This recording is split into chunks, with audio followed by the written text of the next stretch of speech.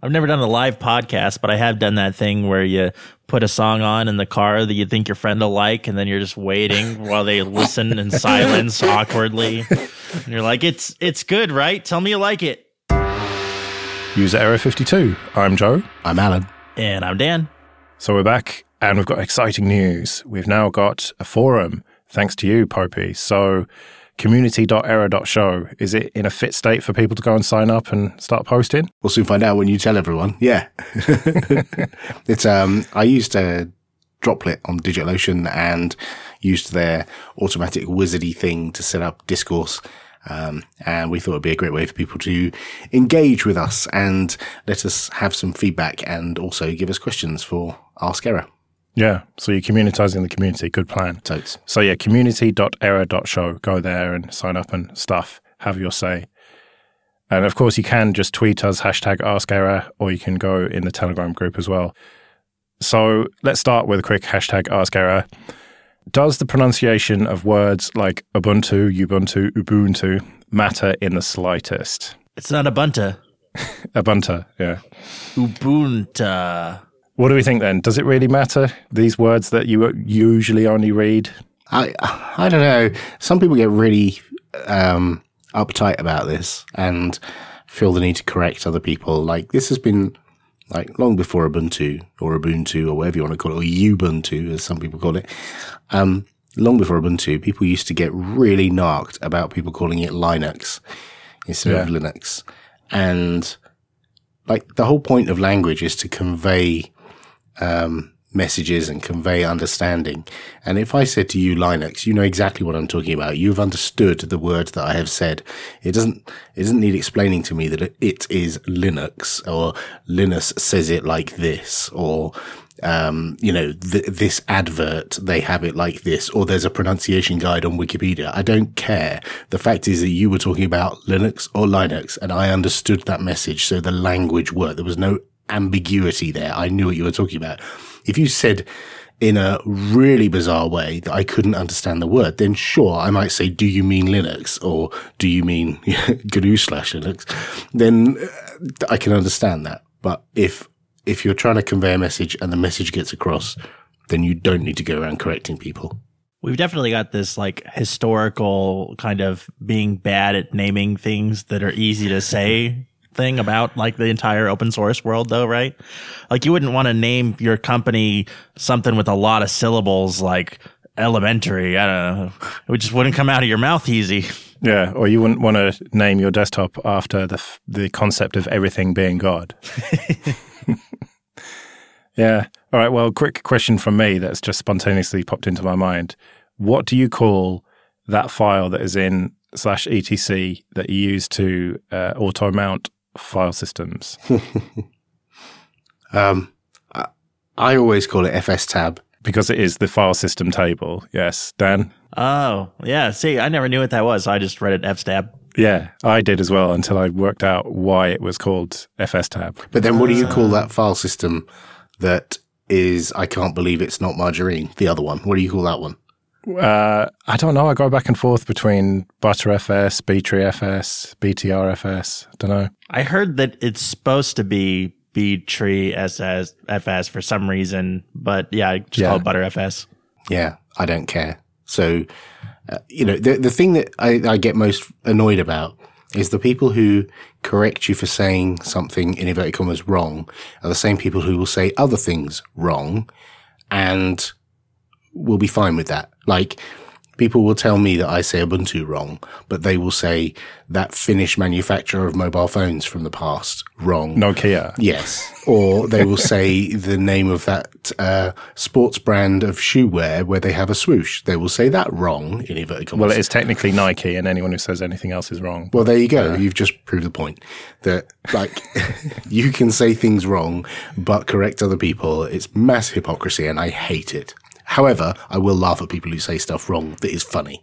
You know what I do that I know is internally inconsistent, and I'm wrong for doing it, but I just do it that way anyway, is with like library names where it's libfoo, but it's foolib. I don't know why I do that. What? Yeah. That's weird. I don't know why I do it. I can't stop doing it. I just... Freak. Because it's a library, right? So it's foo library, food lib, but it's libfoo, obviously. You wouldn't call it libfoo. No, that would be deranged. I think you're a bit of a wrong end. Right, let's get serious again. So in recent months, we've seen a cracking down of right-wing nutters on various internet services. The likes of Alex Jones have been kicked off Twitter and stuff, and relatively recently Gab was effectively shut down. It's risen from the ashes again now. That's the kind of Nazi Twitter, I suppose it's fair to call it.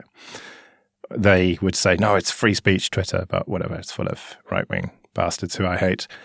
So the question is it right for tech companies to silence these right-wing nutters? Who says they're nutters? Whose measure do you use to say that they're nutters? And do they also silence left-wing nutters as well? There's no such thing as left-wing nutters. Some would say Jeremy Corbyn is a left-wing nutter. No, he's the Messiah. No, they clearly are left-wing nutters. I mean, like, a lot of the Antifa people, if they can even be called left-wing. I think it's pronounced Antifa. Oh, God. I think the line has to be like, are they inciting violence? Right? Is this like, there's a difference between, you're just saying stuff and like, your speech is actually like either declaring intent to do harm or inciting others to do harm. Right? Right. And some people are particularly clever. So labeling them nutters is tricky because they're particularly clever at dancing very close to that line, but not crossing it. Or if they do cross it, immediately deleting the tweet and rewording it, or, claiming it was misinterpreted or that's not what was being said. It's, if you're clever with language, you can make it seem like you might be inciting, but you're actually not. And other people misinterpret it and they will reshare your message. And the people who read your messages might interpret it that way and reshare it and perceive that as being the case. But that may not look like that was your intention. So that's why I have a problem with labeling them nutters, because a lot of them are very clever people. You don't get where you are with the money that Alex Jones has by being a nutter. Now, that said, I do think he's a class A nutter, but not because he's right wing. I think he's putting on an act for some of it, and some of it is just like inherent nuttiness. But I think you have to be careful when you're talking about getting rid of people off a platform and stopping people having a platform, that you do it for the right reasons and not just because you're dismissing them as nutty. But what about the argument that the likes of Twitter and Facebook are private companies who can do what they like? Well, I suppose Facebook is not private anymore, is it? But they are companies anyway who can do whatever they want. It's not like the government is censoring you. It's a free service and they have a terms of service. And if you don't abide by them, then they can just tell you to fuck off. And isn't that how it should be? I mean, our new forum, if people start dropping M-bombs on there, they're getting banned. Simple as that. I partially agree with you in that, yes, these are play spaces. These are sand pits that you are invited to join in. And if you shit in the sand pit, you can be thrown out, right? But equally, you said these are companies, they can do what they like. That's not the case. They can do what they like within the law and within what their shareholders think is appropriate and what their customers think are appropriate. And they have to balance the needs of all of those things, their customers, their shareholders, and the market. And so they have to be careful. Now, sometimes they do that right and sometimes they do it wrong. Some would argue that Twitter have done it wrong by not banning these people fast enough. And it's very difficult because you ban someone who's on the far fringes at one end. You've got to treat people at the other end the same, even if you agree with them.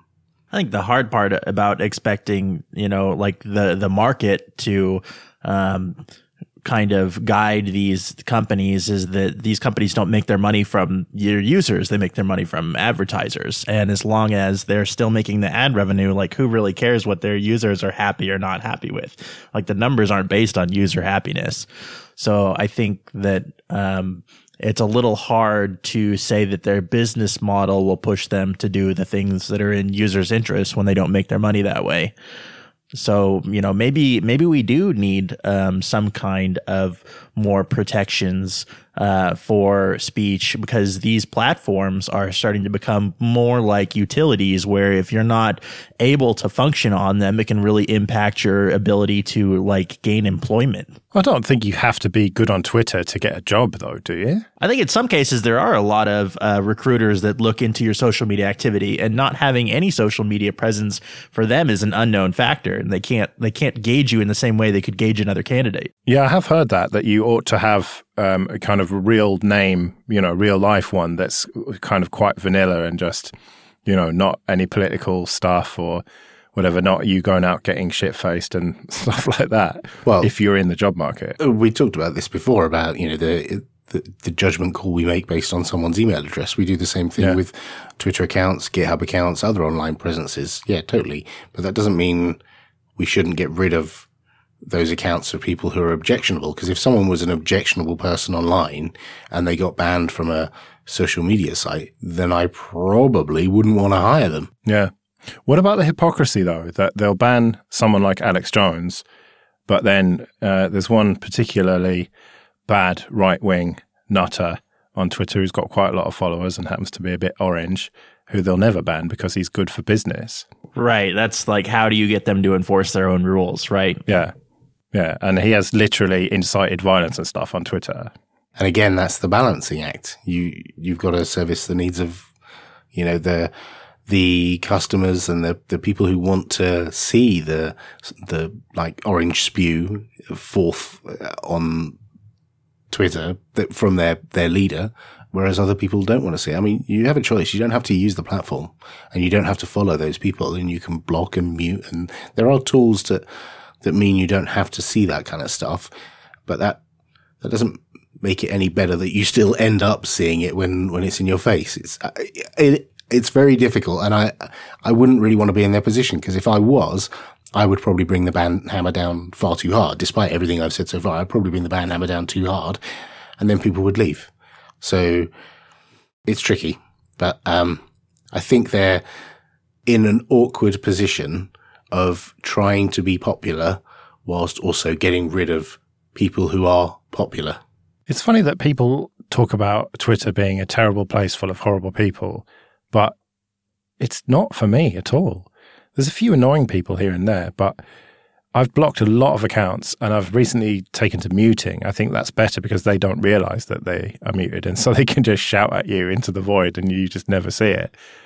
And I think you can make it a very pleasant place to be if you just ignore the stuff that you don't want to see. I must be doing Twitter wrong, because I don't get people shouting at me at all. Oh, right.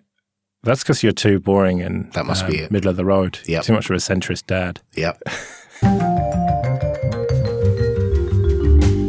Okay, so for people who don't know, Popey, you work on snaps for a living at the moment at Canonical. And the idea of snaps, is it fair to say write once, run everywhere? I know that's kind of a bit hackneyed. Not really. But, the idea is universal packaging for applications. Universal packaging for Linux. Yeah, right. And Dan, you work on Elementary OS, where you have very strict guidelines about what an application should look like and how it should behave. And it's very much not about being universal, is it? You don't really care whether the apps in App Center work on other distributions. You're not going to impede that and stop them from working, but that's not your priority at all, is it? It's about having a unified experience on your distro. So is that fair to say? Yeah, we really encouraged developers to follow the human interface guidelines and write to the platform, and we try to communicate them about what kind of platform features do they want and which ones do they like, and help them build apps that are more integrated and not so much the cross-platform thing. Yeah, and so your whole distro is all about having an experience, isn't it? You present this experience to the user, and they sort of like it or lump it at the end of the day, because you can't really customize Elementary OS very much at all. You can customize some things, but you've deliberately taken those decisions, haven't you? Those design decisions to say, this is how we think you should use your computer. You are free to use anything else if you want, but we're going to argue the case that this is the best way to do it. I mean, for the most part, it's like I love cars for these kind of things because, you wouldn't buy a truck and then customize it into a car. You would just buy a car. And that's kind of how we design it is we go, well, we're building this kind of utility. And with those assumptions in mind, this is how that kind of thing should work. But there's a big room for things like customization in terms of like accessibility and things that make the product more accessible to a broader range of people. And those things aren't necessarily design decisions. It's accommodated in different kinds of workflows is a little different from removing major design decisions. Yeah. So the question really is, which strategy here is best for desktop Linux? And I don't know even what that means. Does it mean best for each individual distribution, or does it mean best for the whole ecosystem as it exists at the moment, or best for attracting new users? I mean, that's very much an open-ended question. Well, they're very different. Like, you introduced me as, someone who works on packaging software for universal packages for Linux, right? And Dan works on a platform where he's encouraging people to write for that platform. So those are two very different tasks. It's not apples and apples, it's apples and oranges, right? So, but I can see where you're going with this, right? So you're conflating the fact that you could build for one platform, and is it better to have this unified vision, human interface guidelines, where everything is consistent and coherent, or is it better to pull together packages from all over the place that look completely different? Some of them don't work together particularly well because they're maybe different toolkits, or they follow different standards, or they don't follow any standards at all, and they're all built with like different libraries all over the place. Like, which is better? And it's tricky because I think that what Elementary doing is fantastic. And I love the whole idea of having a coherent platform where there are human interface guidelines, and there is consistency between applications, and someone is making opinionated decisions about what the platform should look like. But that's not where we are. Where we are is people aren't writing apps for Elementary. Right now, there are 100 plus apps in Elementary, but there are thousands of apps that are not in Elementary. And so we want people to be able to use those applications, and so we package them up and make them available. It's not up to us, me, my team, to tell people you should not be writing Electron apps, or you should not be writing command line server daemons. You should be writing GTK, Granite, these things. That's not my domain. My domain is to take something somebody else has made, package it up, make it available. Yeah, but you say that you kind of admire what Elementary are doing, and so do I. I mean, it's not for me. Sorry, Dan, but I like the old school Windows XP style with my Ubuntu installation.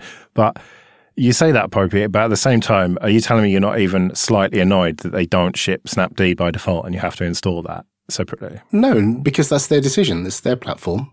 There are plenty of other places that do ship Snapd, and it's not exactly hard, and it's well documented. Thank you to whoever documented how to install Snapd on Elementary. It's not hard to do it. It's not a problem. And we know people do it. So it's not like it's broken and it doesn't work. But part of the problem is, and I can see this from Dan's point of view, is if you do go off-piste, and I think they use the term sideload in Elementary, an application that isn't part of their guidelines, and then you take a screenshot and show that to Dan or Cassidy, they'll probably freak because it looks wrong. Because it does, but it's not Dan's system. It's somebody, it's a consumer system, and they choose what to do with their computer. If I want to have, my screen resolution at 1024 by 768 and have bright pink, Hannah Montana color scheme, that's my choice, right? It's the end user's computer. But you can only do so much to put them within your guidelines that you think are the right way to do it. Yeah, I don't think that we want to restrict users from sidelining in any way. And like Alan said, it's pretty easy to open App Center and look for Snaptastic is an app someone built, and it pulls in Snapd automatically, and then you can use that to install Snap packages all day. So it's up to users to decide, what kind of applications they want to run on their system. And we know that there will always always be certain kinds of applications that need to be sideloaded from software developers that don't care to support any kind of Linux, let alone Elementary OS specifically. But on the other hand, what our users are telling us is that when they use their web browser and they hit maximize, they expect it to have window decorations, which Chrome did not for a long time. Or when they right click, they expect the menu to stay open and not close immediately, which Firefox currently does. Or any number of like weird issues that sideloaded apps have. When they change the localization of their system, they expect the applications to adapt. Or when they go into accessibility settings and have large fonts, they want the applications to do that. Like there's so many platform integration features that these applications don't necessarily follow because they're not native, that they frustrate users, and the users don't understand why they're not working. So what we're trying to do is encourage developers to write to the platform conventions and with the toolkit that we've embraced, so that when users use their applications, they get the experience that they are expecting to have. It's just two very different approaches to attract new people to Linux. I mean, I assume that all three of us want to attract as many people as possible to using Linux and open source and free software, whatever you want to call it. And it's just a fundamentally different approach, isn't it? I mean, what you are doing, Dan, is trying to make the best thing that you can and say, look, we'll put this out there and hopefully everyone will use it. Whereas, I don't know, is it not a bit more pragmatic what you and your team are doing, Popey? Well, we're not trying to get people to write apps. We're not out there saying you should write apps for GTK or you should write apps for Qt. I would love it if there were people making more GTK apps and more Qt apps and more command line server daemons and command line utilities and all these different things. Because like the desktop is only part of the story. I spent today sat in between two developers of high quality, well-known software, neither of which are desktop applications. And they both have many thousands of installs, but they're not desktop apps. Now, they don't meet the elementary design guidelines because one of them is they're both command line server applications that run in the background and have a web UI as a front end that has a custom designed user interface that doesn't look anything like anything else. So, those things are still valuable to users and users can make the choice.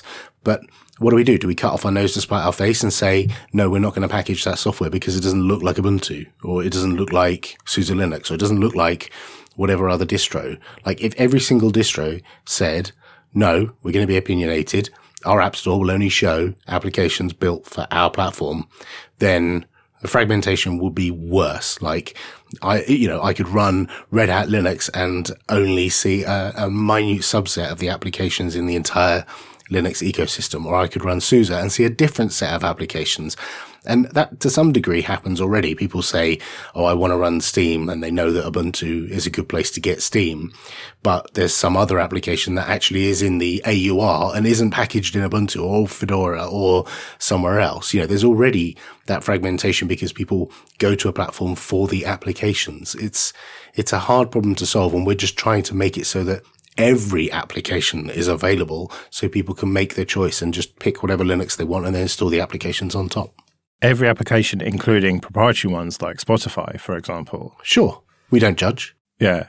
Dan, I've spoken to you about this before, and everything in the App Center is open source, isn't it, at the moment?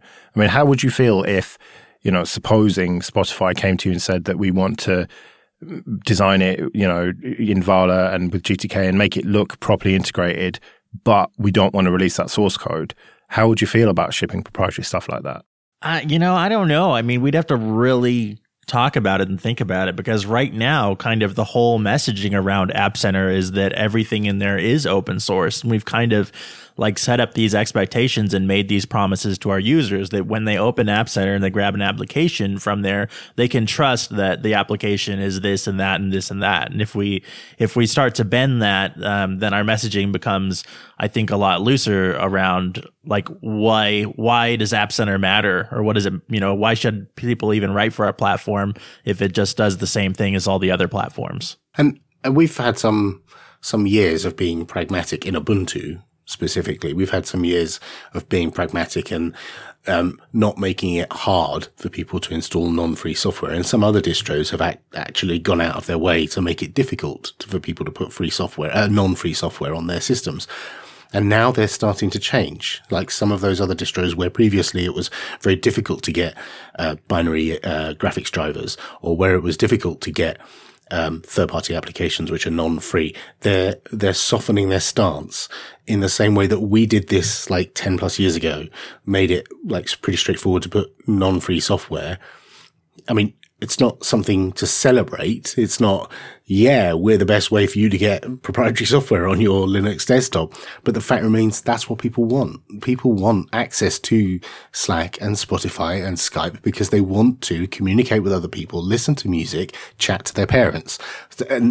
And no matter how much you try and get them to use the free software alternatives, there are billions of people who aren't using those free software alternatives. And so we're pragmatic and say, okay, we'll make those things available for you, let you know that they're under a non-free license, but it's your choice. It's your computer. We can't tell you what to do with your computer. Yeah. And I think that our kind of strategy for that is that, you know, App Center as a store and as a platform comes with a series of expectations and standards. But, you know, if you want to use those kind of applications, closed source applications or applications that are designed, you know, not with the system in mind, that like sideloading is the way to do that. And package formats like Snap and the Snap Store and Flatpak and FlatHub make it really easy for people to sideload those kind of applications these days. It's not like the old days where you are dependent on an application being available in your distro's repository. It's a lot easier to sideload in 2018.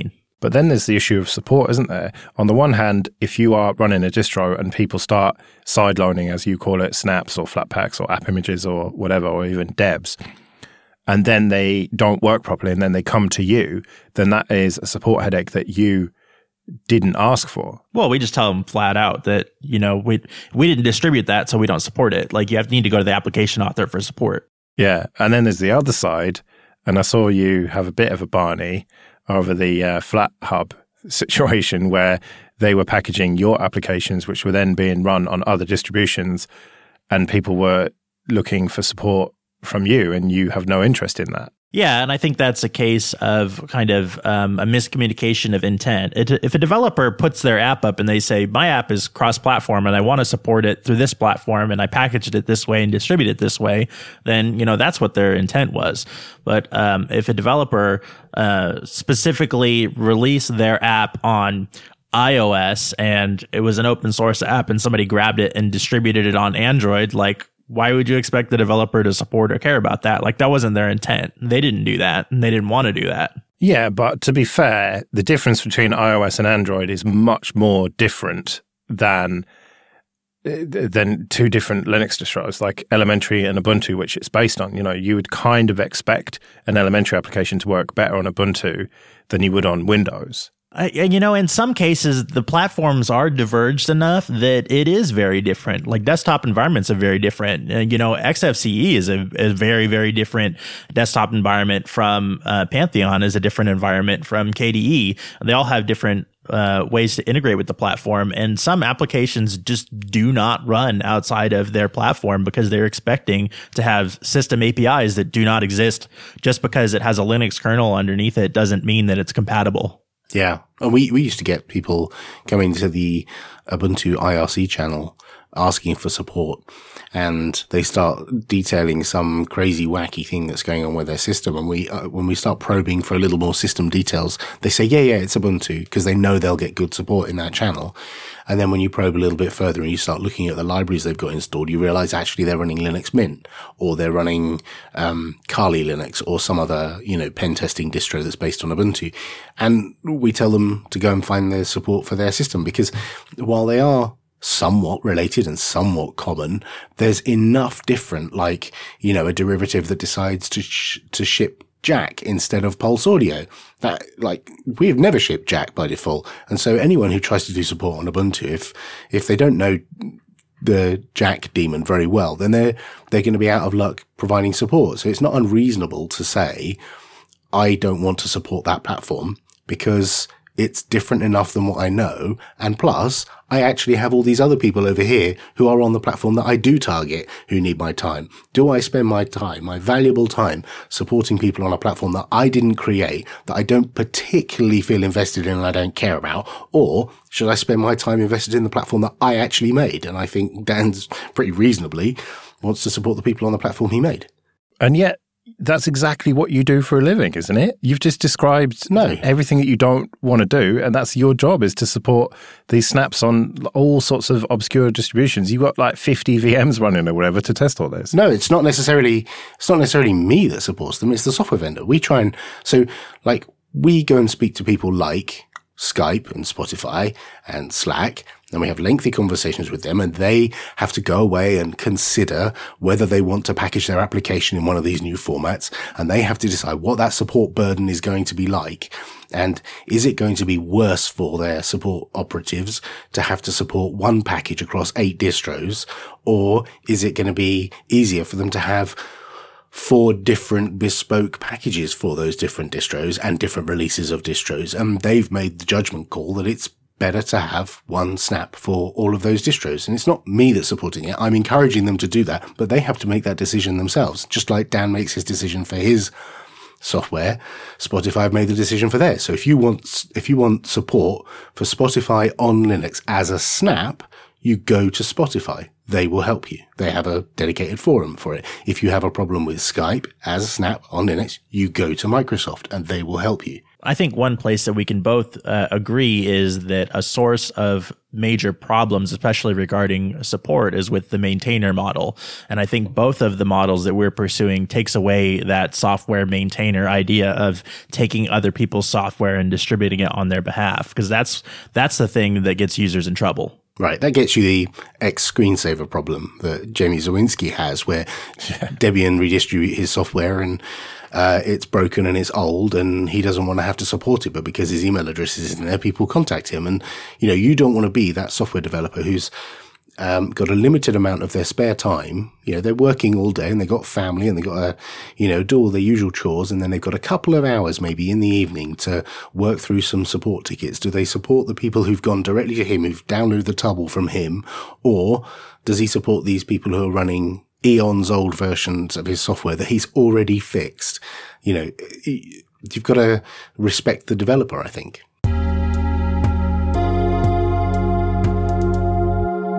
Right, another hashtag Ask Error. How can you be remembered in 1,000 years without being evil?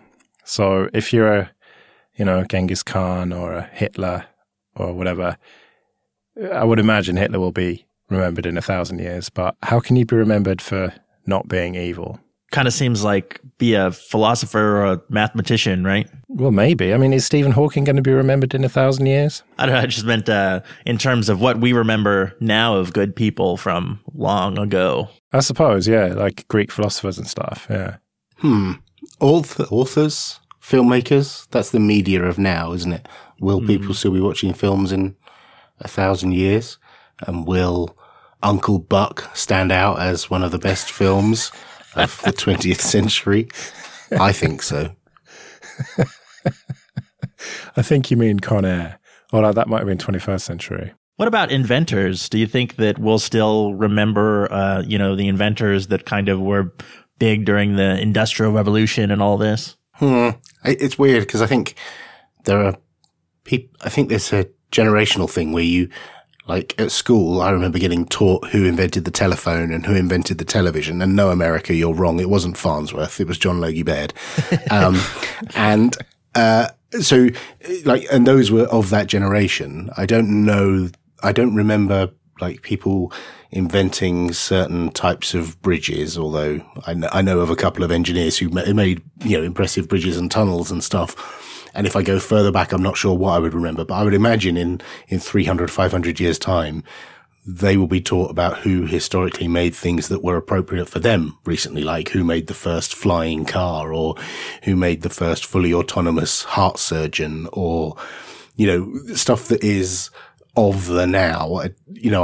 I think if you want to be remembered for 1,000 years, you've got to do something really, really significant. And that probably does mean killing a lot of people.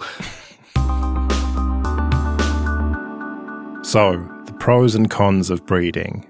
Now, Dan, I've spoken to you about this previously, and you have plans to have kids in a kind of vague, at some point over the horizon type situation. Popey, you have got 2 wonderful children. I am not going to have children and have taken steps in order to do so. So I thought we should talk about this. Do you regret having kids then, Popey, first of all? Oh my God. I wonder what you're going to say. You can't possibly ask me that. Given how fucked up the world is, like, okay, well, that obviously you're not going to say that you regret having them because they are wonderful. But here's a better question for you. If you could advise them whether or not to have kids, what would you say? Yeah, I'd probably say don't.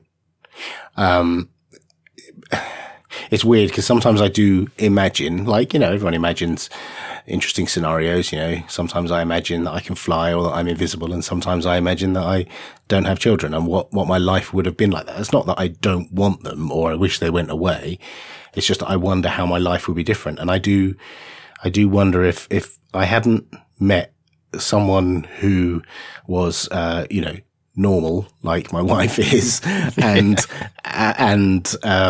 was willing to procreate with me, whether I would actually turn into one of those people who just, a nerd who has difficulty socializing with, you know, my favorite gender and, you know, would just turn into a bit of a slob. I think there's danger that could have happened. So there's a danger that you could have turned into me, is what you're saying? Yeah, kind of. Because that's what I was like before I started dating, because I was quite late to that. And, yeah, I was a bit of a slobby nerd, and it actually took girlfriends to educate me on, you know, buying new clothes and showering and stuff. And so I know that's got not a lot to do with children, but, you know, the concept, my alternate life, I don't think of myself as pilot or international playboy if I didn't have children. I think of myself as like the worst of me if I didn't have children. You think of yourself as that guy in the South Park episode with the World of Warcraft? Yeah, totally, with a hand brace and yeah. That's exactly who I would be, yes. So, Dan, where do you stand on this now? Are you still eagerly awaiting the arrival of your children? Well, I think, you know, like we talked before, having children is probably the worst thing you could possibly do for the environment, right? Like on objective measures, when you look at it, you're like, you know, this probably makes me a bad person to have kids, really.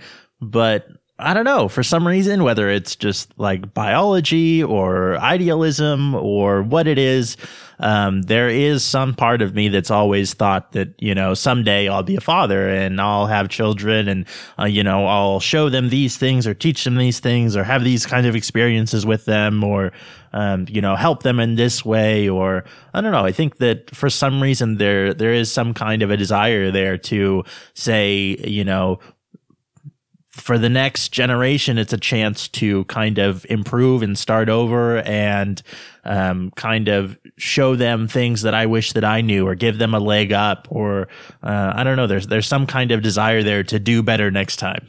Yeah. And I, you know, my personal circumstance meant that I desired my children to have a better circumstance than I did.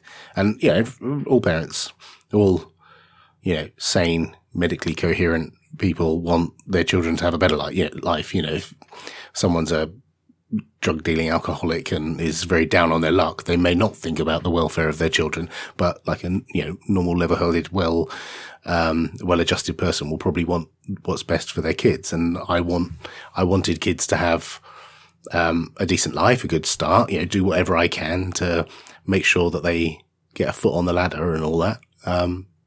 Just like anyone else would want that. I don't know if I've done a good job or we've done a good job or not. Or you will never know until 50 years time, when you find out. But it's, having a go, it's not a bad idea. But I see Dan's point, like, as we've discussed before, it is difficult because, I don't know, at the time when we first had kids, bear in mind that was like 15 years ago, I didn't really think about the carbon footprint. That wasn't even a phrase I think I even uttered 15 years ago, carbon footprint. And so it never entered my head that, these resources in the world that I'm using up by popping out a couple of kids. It was, and I've looked back now, I think it's, pretty selfish thing to do. And I've had discussions with friends who say they're not having kids because, of the resources it uses, and they would rather, use those resources on themselves rather than. Well, they're lying about caring about the environment. That's just the excuse that we use for being like a self-centered child, man-child or woman-child, because that's really what it boils down to. I like to say the reason I'm not having kids is because of the environment and because the world's really fucked up and all the rest of it. But the reality is I am, well, it's like a good friend of mine once said to me. He said that he is selfless and responsible enough to admit that he is too selfish and irresponsible to have children.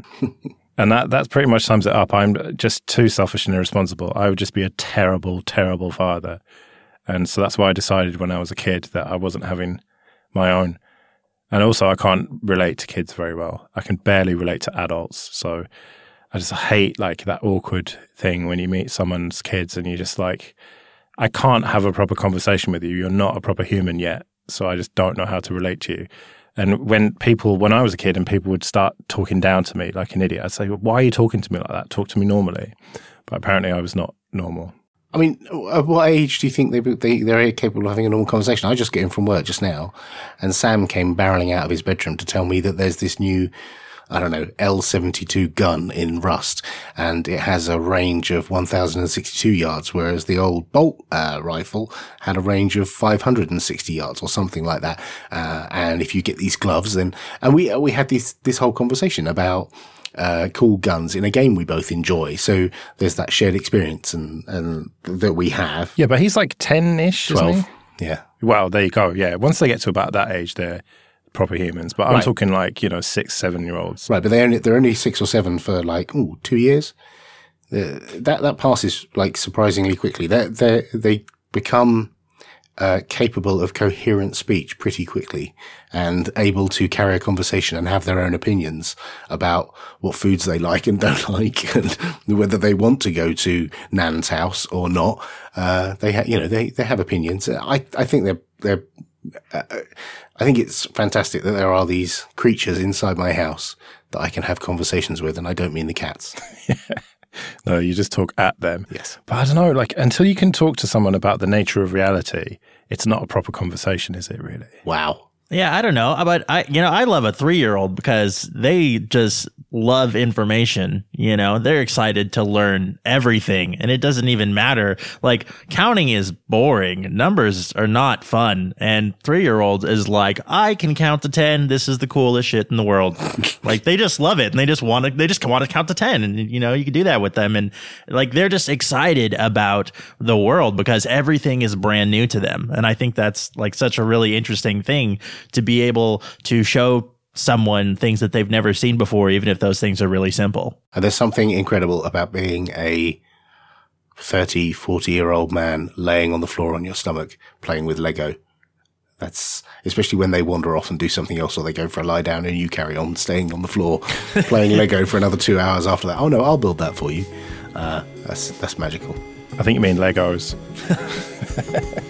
Nice.